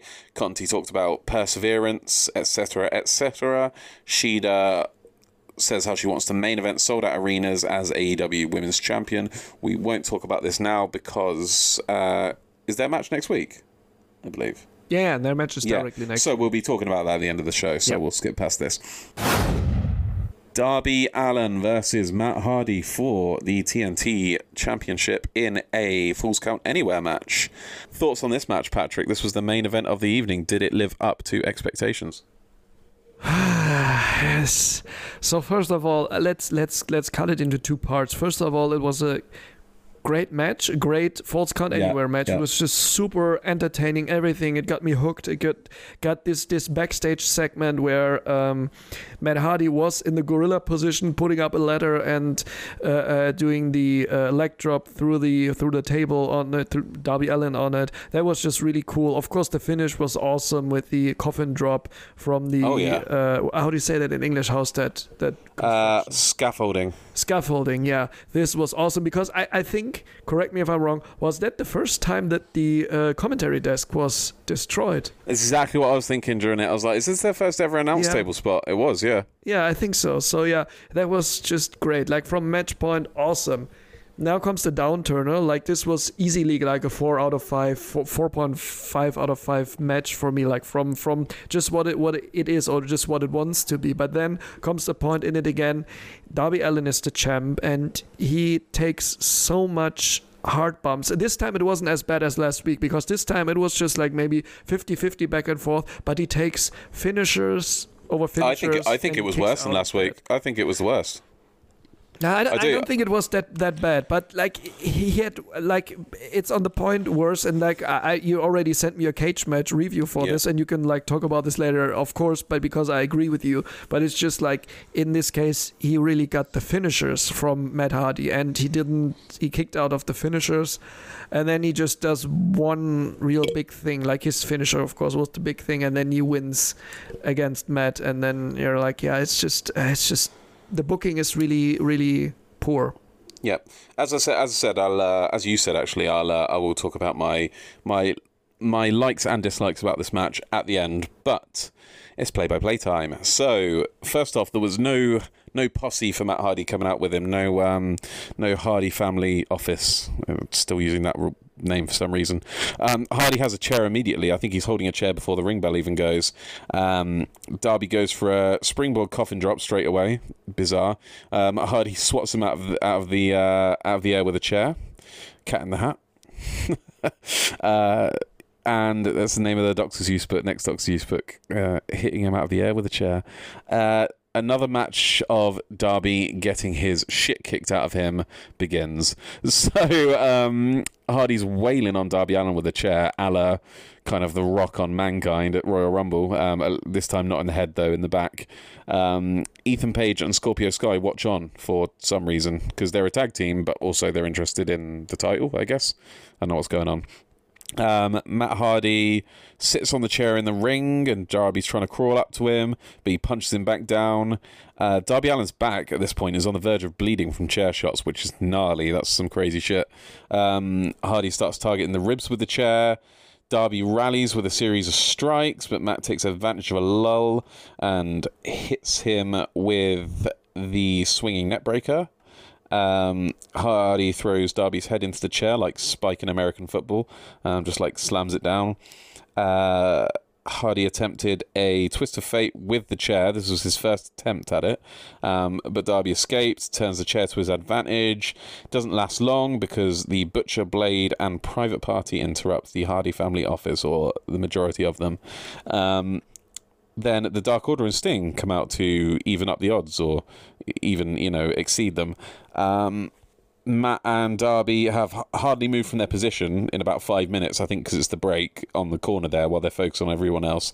Darby gets sent over the steel steps and barricade. That was a nice spot where he kind of how would you call it, like clothes horse, like in gymnastics himself, over the steps into the I kind of guess for like damage limitation, because Hardy's throwing him into the steps, so he's like, okay, I've got a springboard out of this, I'd rather take the bump outside the ring, outside the over the barricade. Scorpio Sky. Actually, I've got this on my notes, but I forgot this happened. Scorpio Sky and Ethan Page try to attack Sting, because Sting and Lance Archer comes out and stops them. Now I remember it. Sting and Archer exchange some words in the ring before Lance Archer hits the blackout on Isaiah Cassidy. Darby chases Hardy to the stage, hits him in the ribs with a chair before bringing down the punches. He's like, he gets on top of him and starts wailing on him. Sting throws Darby the bat, but Matt hits the low blow.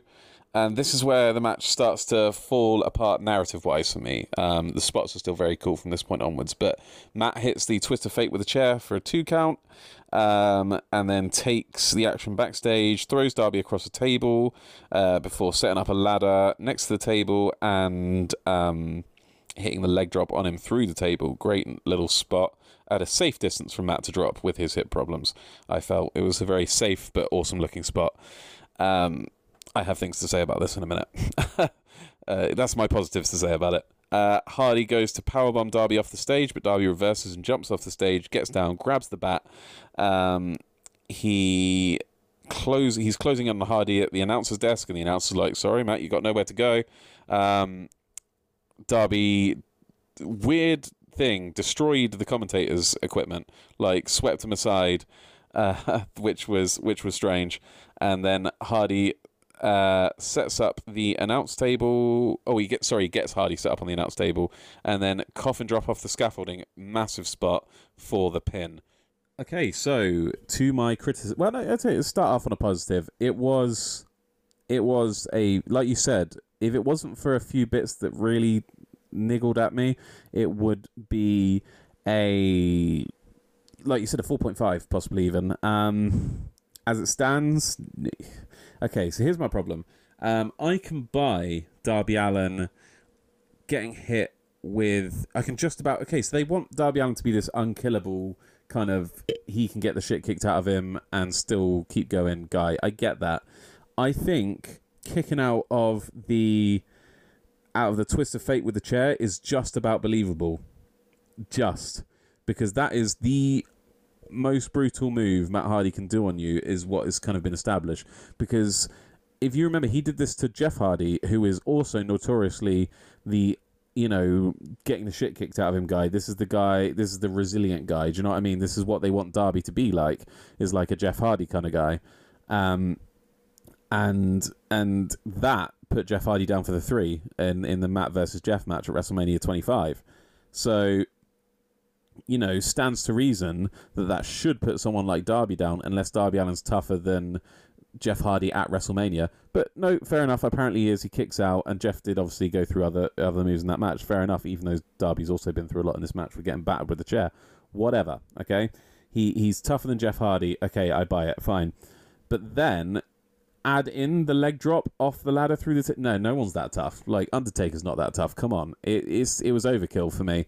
And there was probably a way they could have done both spots and it'd been believable. Possibly if they'd done the leg drop one first a lot earlier in the match, maybe.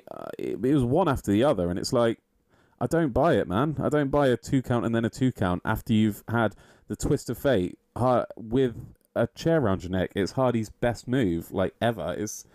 And then his leg drop through a table. It's like, if he can't beat you with that, he was never going to beat you. And that's never a good way to have a wrestling match where one person has 0 chance of winning before the bell's gone, as per the booking. Do you know what I mean? It's I don't feel that. So it lost a lot of points for me. Yeah, for me, like, week after week, he's losing that for me. And we're going to talk about later, like, next week, he also has next week his next title defense. I don't know anymore. But like in the next match, I hope there will be some proper wrestling match. Just thinking, I think I said that last show I was on, like, it's so bizarre thinking, like, last year around that time when there was Revolution, he and Sami had such a killer match, and now, of course, he's the champ, which is cool, what everyone kind of wanted him to be, and he is legitimate the champ, but now he's completely losing that that we believe in that, like they were buying it from him. So it's just, there's really poor booking, like I said like a few minutes before. It's poor booking, and I don't know what they want to achieve with this. Maybe just like we said before, maybe there just comes a Miro and just tears him completely apart. And but also now, which I also didn't talk about, like the ending of the match, like that Scorpio Sky, Ethan Page are interrupting, then Sting comes out, and also the Dark Order comes, Private Party. That was actually quite cool to have this brawl. Yeah, and a lot of people actually complained about that, but I think that's cool.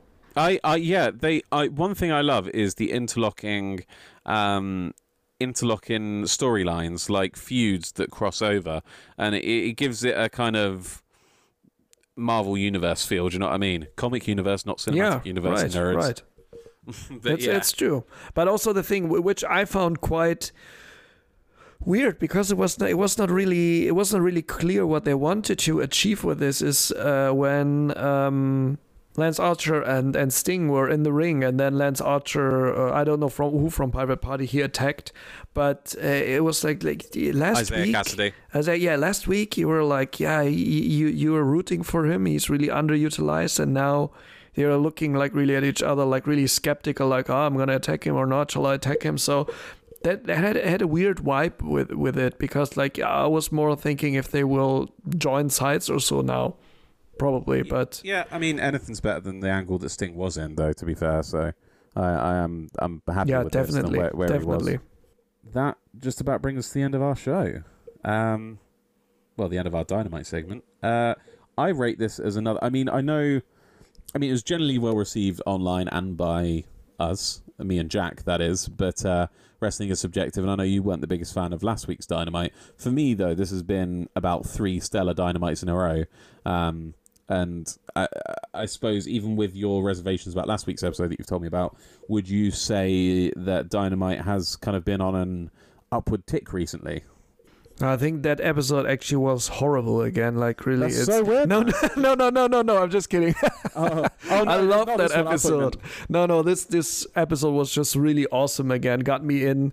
Like last week, I wasn't like, in general, it wasn't a bad episode, but it was not their best episode. It was just like, oh, okay. But this week was just like all in, like the matches were great. Also, like I'm looking now also at the match times, like the main event 16 minutes, the opening match was 23 minutes. Then in between you had the Jericho match, which was 16 minutes or so, I think. Yeah, 16 minutes. You minute man. Yeah, that's just... This can be your new thing. I expect this every week. I want the minutes. Yeah, but this was just cool that you gave like a certain match time, like ring time, not too much. Like last week was the problem for me. There were too many segments in between, like cut, and then there was a match, cut. So I couldn't like really go into the matches, and the matches were not also all that long, but... Like I said, it's just also really complaining on a high level, because last week's Dynamite was way better than WrestleMania in general. But this week was awesome again, and I'm really, really stoked to see what happens next week. Like really, just the storylines continuing. Great weekly TV, isn't it? That brings us to match of the night. I mean, what's your match of the night, Patrick? Surprise me. Surprise you, definitely. It's not going to be a surprise, I think. Anthony Ogogo. That was just what a match. What a match. No, definitely the Bucks versus the Death Triangle, or the Death Line in this case, because they were not three, but but yeah, they come out with huge phones. No, just kidding. The deaf line sounds like something America tries to convince you is happening in Latin American socialist countries. They have deaf lines. They're lining up for death. What does that mean? They're just lining up for death. Or just some cheap. That's a bit political. Or some just some cheap, I don't know, like horror movie or so. Oh, there's a death line. Don't dial that number. You're gonna die when you dial that number, like the Ring, just with a phone.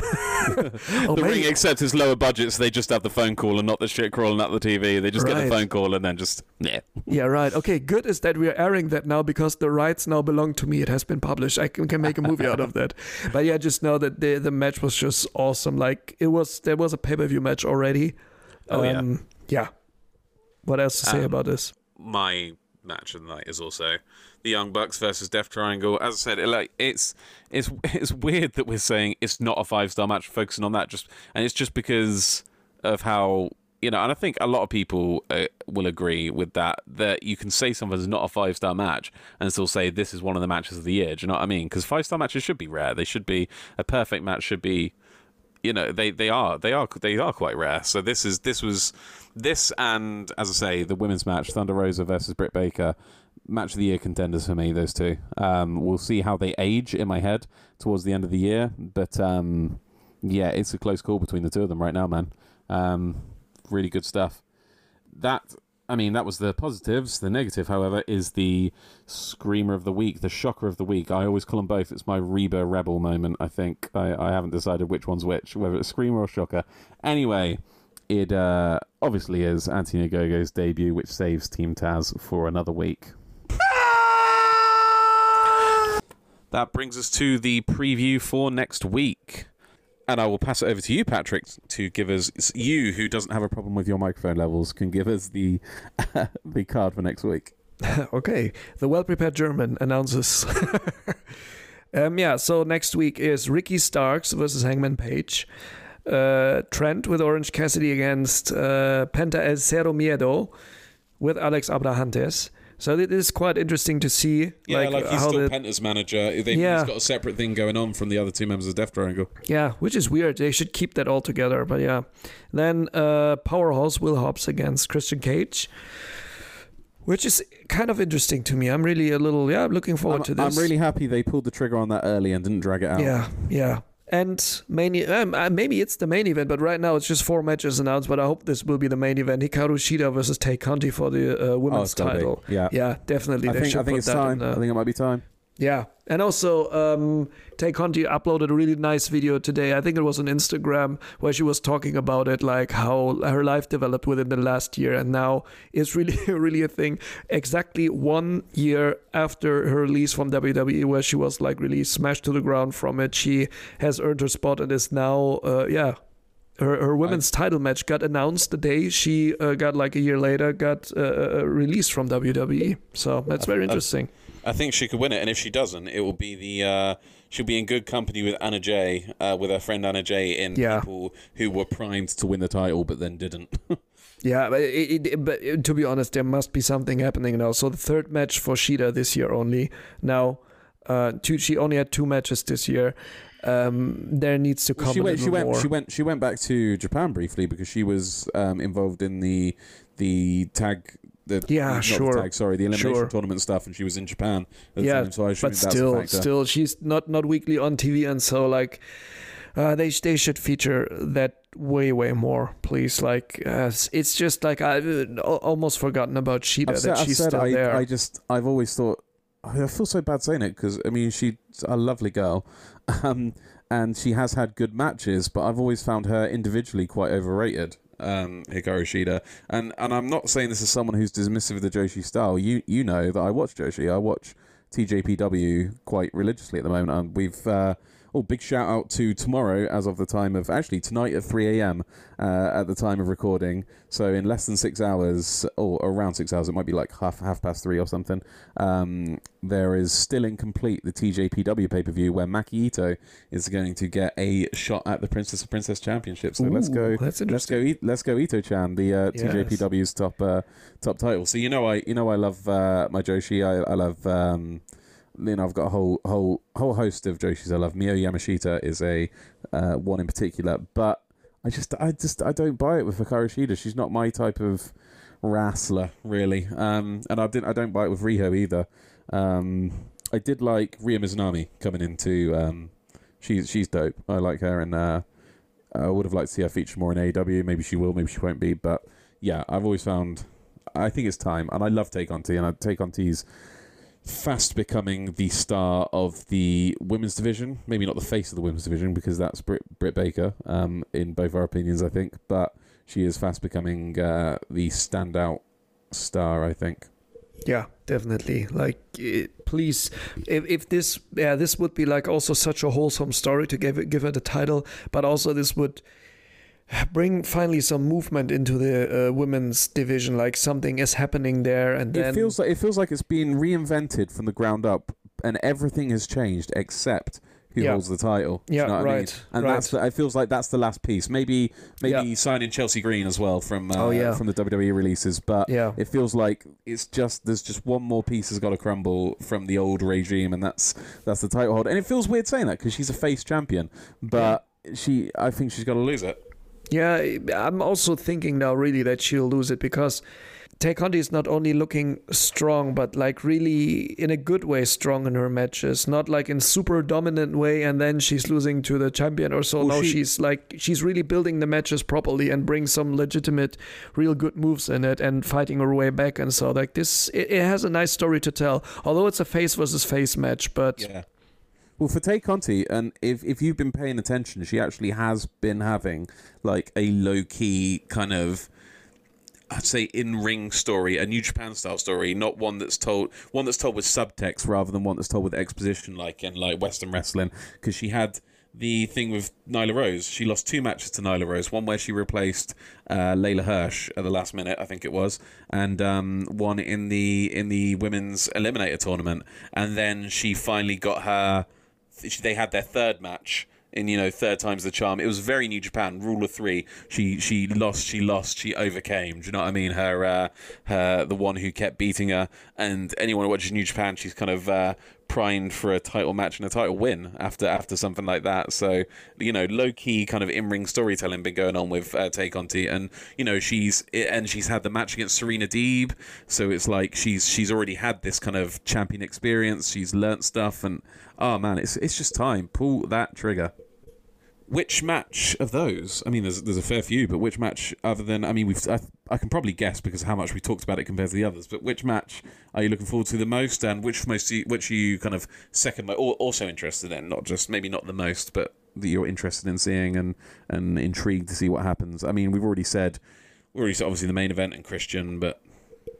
Yeah, it's completely the main event and Christian for me, just because I think Christian and Hobbs can have a really good match together. This is what I'm really looking forward to. But in general, like, it's just these 4 matches announced now. That's quite interesting for me. I like to see. What's the first match you said? Ricky Starks versus Hangman Page. So I think something's happening in this, to be honest. Yeah, I think also. there'll be some stuff with that Ricky Starks, Brian Cage stuff. So, God help me for saying this. I am interested in what happens there. I mean, yeah, I just want something fresh with Team Taz. yeah. You know what I mean, it's something like evolving, like something goes on in the storyline, and they're just stuck there again, or it feels like they are stuck. So please, just continue. To be honest, they are just wrestling poison for me now. I don't know how they can. So you know that meme of putting like a band-aid on a massive split or like the patch on the water, like the water's gushing out and they just put like a small patch on it. I don't know if you've seen it, but it's like just patching over a really big problem. Do you know what I mean? I feel like anything they do with Team Taz, any direction they take, is just going to be that. It's just going to be patching over a big problem. If they feel too far gone for me now, they feel they've got too much of this absolute just stagnation stank on them for them to ever do anything with them that I find interesting. I really hope they prove me wrong and that with this Ricky Starks, Brian Cage angle, they can do something fresh and interesting. But do you noticed how relieved I was that they had Christian Cage versus Will Hobbs the next week after Will Hobbs beat him up? And that's because Team Taz have just dragged everything out all the time. They just dragged things out. And it's like, oh, thank God this match is happening straight away. And we're not just going to get 4 weeks of, back and forth bullshit. And it's gotten to the point where, I'm pleased when they tease a match and it actually happens quite soon. Do you know what I mean? Because there's just been so much crap with this and so much taking so long, and it's like anyway, I don't want to end the show on a negative, but I hope, just on point. I have hope. Yeah. I have hope. Yeah. I am interested in that first match because you're just not giving up on it. No, yeah. Optimism. Yeah. That brings us to everybody's favourite segment. Actually, it shouldn't be everyone's favourite segment because this is an AEW podcast. I hope it's not everyone's favourite segment, but it's the most expensive section. Let's say most expensive segment. It costs £25, and isn't that a sad indictment of this show that that's the most expensive segment of the show? It is Less Important Shows. Less important shows. It was WrestleMania weekend, guys. It seems ages ago now. It's been such a busy wrestling week, but it was since the last recording of our show that it's been WrestleMania week. I suppose we've got to start with the obvious, WrestleMania itself. How much did either of you watch? That's a 0 from me. That's nice and easy. Coming to you, Patrick. How much WWE branded product did you watch over WrestleMania weekend? 2 matches with you and one did you watch match. any NXT? No, I didn't watch any NXT yet. No, none of us did, but I've heard it was alright. I've heard it was pretty good. I also heard it was really good. And I have to say I watched finishes on Reddit because I was lazy. But yeah. That Io Shirai match was apparently balling. Yeah, I heard also that was actually the show stealer of all the 2 days of the show. So I'll tell you what, over all of WrestleMania, and I mean WrestleMania, the actual show itself, the 2 days, the only one that felt like... Okay, so I know a lot of people were saying night one was better and that Bianca Belair, Sasha Banks, stole the whole weekend or whatever. For me, it was a good wrestling match, but the main event of night 2 was the only one that felt like a WrestleMania match for me. During it, I was like, okay, this feels big. Do you know what I mean? But it's the only one that felt like WrestleMania. All the others felt like they could be on Raw or SmackDown or something, do you know what I mean? But no, Roman Reigns versus Edge versus Daniel Bryan. And give the devil his due, I don't like Roman Reigns as a wrestler. I don't think he has a particularly very wide moveset or good work rate, but this is where he thrives, is the multi-man matches, the triple threat matches, the 6-man tags back in the Shield when he was used as the Impact guy. This is where he can tell his stories without having too much asked of him, and it worked. I liked the spots in it. I liked when they did the double submission on him and Edge and Daniel Bryan, putting him in the crossface and the yes lock. That was some good shit. I remember there was some... See, this is the thing. I'm trying to remember spots from it. There was so much happened over the weekend, but I remember good shit happening outside of the ring. That's all I can say. It was something to do with announcers table. But some might say it was marred a little bit by the finish, which was, confused a lot of people because Roman Reigns pulls Edge over Daniel Bryan. So naturally, people assume Edge is currently pinning Daniel Bryan, and then he lays on top of them both for the pin. Although, if you do go back and look, I think Edge's shoulders were down. So that gives weight to the people who say that Roman's pinning both of them. But then you get into this big debate of, can you pin someone when your own shoulders are to the mat? And it was just unnecessary just to make him look extra strong, I feel. Like, he could have just pinned one of them. Like, I mean, that was a lot of the reason people thought Daniel Bryan was in the match, so he could be the guy to eat the pin. But, like, why even make it a triple threat? I mean, I liked it, and it was better for being a triple threat, because I don't think Roman thrives in the singles matches so much. But why make it a triple threat in kayfabe logic, or, you know, if you're just going to do that? But anyway, what were your thoughts about that match, Patrick? Yeah, Sam, like I said, I didn't watch everything, but I saw the finish, and I also thought, like, hey, they could have done that different, because my first thought was also, isn't like Daniel Bryan pinning Edge first, and then or the other way around, and then like, but then I was like, in the end, like thinking about, okay, so you can break up a pin when you're just laying your hand on it, then it's broken, but then you're laying on top of it. It was just illogical. Like, if you want to do this double pin, he could have just laid them side to side and just put both hands just on them, sitting in front of them or anything. That would have been a little less illogical when you think about it. But the finish in general was okay. It was actually really good to make him look even stronger, and so maybe they're building now really up like a guy everyone might hate or love to hate, and then you have the potential to bring a future star completely over, winning the title from him. That'd be fun. It would be a throwback to old wrestling. I'm not sure it's worth the amount of people they bury along the way, WWE, but it is a bit of a throwback to like 80s, how they probably will need some kind of big kind of monster face to come against Roman, and then that'll be a big money WrestleMania main event in the future. But his heel work seems good. Like I said, give the devil his due. I'm not the biggest fan, and it was the best WWE main roster match I've seen this year. Granted, I've seen about 5 WWE main roster matches this year, excluding the 2 Royal Rumbles, but still. Let's move on to something Hugh can talk about, because Hugh actually watched GCW's Our Spring Break. It was Our Spring Break, not because of Pirates, but because Ricky Shane Page won the right to Spring Break from Joe Janela in a match, so it's RSP, Spring Break. Yes. Yeah, brought to you by Pirates. Shitty. Brought to us by Neft Vodka, as they kept reminding us. They did. Less meth, more Neft. The unbreakable barrel is what they kept saying. It's got an unbreakable barrel.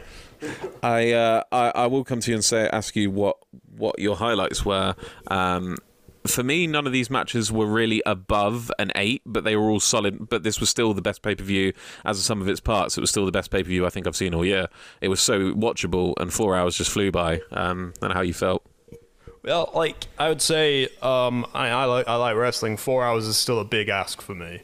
It is, but it didn't feel like 4 hours. Generally speaking, it flew past. I didn't mind watching all of it. By the time there was like 40 minutes left, and you were like, oh, do you need to go? And I was like, I mean, I might as well watch it all now. Yeah, because we weren't expecting to watch it all in one go. No, and we got like 3 hours and 10 minutes in, and went, well, let's finish it. I think highlights wise, it is actually a bit hard to choose, because there was so much good stuff. The opening match was maybe my least favorite, and it was still quite good. Yeah. So I think the opening match. Maybe the Lucha Trios tag was probably my favorite, and that does. Why am I not surprised? Yeah, that's what I like. I like lucha wrestling. I just thought it was great. It had the real had everything you want from like a good Lucha Underground match, a good AAA match, good CMLL, whatever, good Lucha Brothers in AEW. It's just good pacing, lots of fun stuff. But then also the Rich Swann versus what's his name now? Leo Rush. Really good match. Like Leo Rush as Blackheart. You're going to want to cut back on that. They didn't have a match against each other. Those were 2 separate matches. Okay. Who was against Leo Rush? Leo Rush was against Jordan Oliver. No, definitely Leo Rush versus Jordan Oliver. Jordan Oliver. Really good. I like the weird guy who came in who we thought was going to wrestle, and then it turned out to be Leo Rush. Remember that? The guy his shoulder. He brought out a interpretive dancer. Yeah, we thought he was going into the ring, and then and you're like, why do they keep pointing at the The that match actually wasn't that well received online, but I think it was because it was the most traditional sort of wrestling match. It was a slower pace compared to the others, and it just felt a little out of place. But I thought it was decent. I think for me the standout had to be the main event, which we'll talk about in a minute, because that had everyone talking what happened after it. Joe Janela against Chris Dickinson, great match that was. I thought it had a bit of an old school WWE TLC match vibe to it. I think when they had the ladder out and all that, and as you say, the trios lucha match, which was Aramis, Dragonbane, and Laredo Kid versus Ares, Black Taurus, and Gringo Loco. Fantastic match. Some wild spots that you would have thought Laredo Kid would have pulled out on a on AEW on TV and made the most of network TV, but no, he's of the Ray Phoenix school of just doing something new every time, and he's saving it for GC Dub. Yeah, there was a bit where I think it might have been Black Taurus and Gringo Loco as opponents, or it might have been him. I can't it might have been the guys on his side. I can't remember, but two other wrestlers pulled the rope down. Yes. And brought it back up with him, and he got some insane hang time. It was ridiculous. Yeah, it was brilliant. It was such a good match. But like you say, that main event, fantastic. And Nick Gage's elbow somehow came out of it alive after all the light tubes. I just remember Nick Gage was like writing in his back with a light tube. Yeah, he was trying to carve MDK, his gang's initials. You're like, Nick, you're not in jail anymore, man. Like, what are you doing? Part of him is. No, and then they were going through the light tube boxes. Yeah, sorry, was it that match, or was it the one with Masuda, which was also really grim? I like how you say, even though he's white, you say Masuda, really Japanese. Masuda. Yes. Masuda. Yeah, but like, I just remember they said, if you did that on the street, it'd be a crime. And I was like, to be fair, if you did any wrestling match on the street, I think it was in the main event. I think it was in the main event, but Atticus Koga versus Masada was the more violent one because it had more skewers. Many skewers, and they had 440 skewers. They had special green ones. Yeah, they make my bumhole tight, and skewers do. I don't like it. But I mean, I do like it. I like how I don't like it. Me and you. I like how someone still shocks me. There was definitely a lot of us going, like, because it's when they hammer them in and then they just leave them. I just go, no, just take it out, dude. But like, I mean, obviously that main event, everyone's talking about it partly because of what happened afterwards, but it was a brilliant match. And I'm not really into deathmatch wrestling anymore that much, so I think they softened the blow a bit with the Atticus Koga and Masada match earlier. They've got the most violent one out of the way, so it's like, okay, we've been desensitized. We can enjoy the wrestling in the main event. But no, it was gory. I mean, Nick Gage's elbow looked like a surgery scene at the end of it. And there was that one botch, if you want to call it that, where they went up on the scaffolding and he threw Ricky Shane Page through the light tube and table, but the table didn't break. So if anything, it was more violent because he went like... special light tube box. A light tube box on top of a table, yeah. And there's panes of glass involved as well. Like, we're sleeping on that, but But then, and Patrick can chime in here because I'm sure he's watched the clip after the match, after Nick Gage, after all that time away injured. This wasn't the time he was in prison. He was in prison 5 years before that. One thing I will say is actually the crowd, it was more of a like party atmosphere. I wouldn't say it was dead. I think that's a little unfair, but it was more of a like dinner theatre atmosphere, if you will, but for wrestling, with people just like casually knocking about, going to the food cart, going to getting a drink and stuff, until... finish. Sorry. Until Nick Gage came out, and then the crowd swelled, and then they just like... And it's the same thing with him every time, man. This guy, if you're not watching GCW and not seeing Nick Gage, go watch GCW and watch Nick Gage, because I'm keeping up with GCW this year. Like, I watch him every year and say I'll keep up with it. But like, it's the same time every time I see him at Spring Break. I saw a clip of him returning when he made his surprise return at Take Care.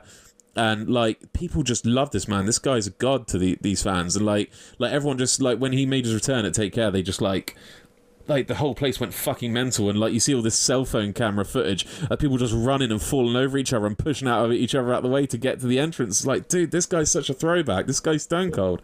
Do you know what I mean? It's and that's what happened in the main event too, and just the kind of MDK all fucking day, like the crowd is just, he's so good. And like, And then, of course, what better opponent to give him than the hottest in the world right now in pro wrestling, PWI's 2020 Wrestler of the Year, Jon Moxley interrupts him, an old face from CZW. Do you see the clip after the match when Jon Moxley came out after the match to confront Nick Gage?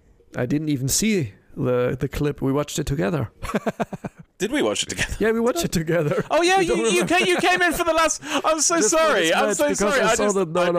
I know. I did realize you were there. I just made the connection in my head that I was watching the whole thing with you. You know, yeah, you came in and watched the last match, and I didn't come to you. You sat there very quietly and patiently while I was getting Hugh's opinion. No, it's fine. Get your opinions on. Tell me what did you think of the match itself? The match itself was, although I don't like deathmatch wrestling so much, so there's like, it's a blurry line for me between hardcore and deathmatch wrestling, and the part because I love hardcore wrestling, I don't like deathmatch wrestling, but there's this line, like the Kenny and Mox match on Revolution was perfectly below that line, actually was completely in my comfort zone. This match was also still in my comfort zone. It was bloody and everything, but as you told me about the story about it, and I saw how engaged the people were with Nick Gage, that was great.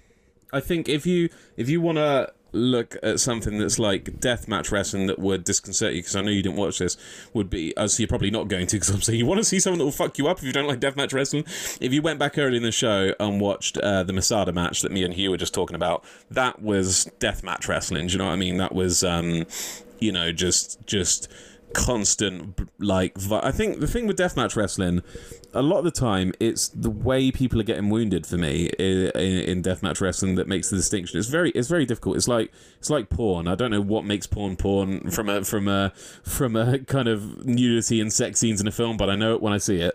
Do you know what I mean? I know deathmatch wrestling when I see it, and I think, but a lot of the time it's stuff like just laying into someone with a razor blade or something, like not even blading, but just like openly using a razor blade on someone as a weapon, or like fucking the cheese graters across the face and shit like that. Like, that's deathmatch wrestling.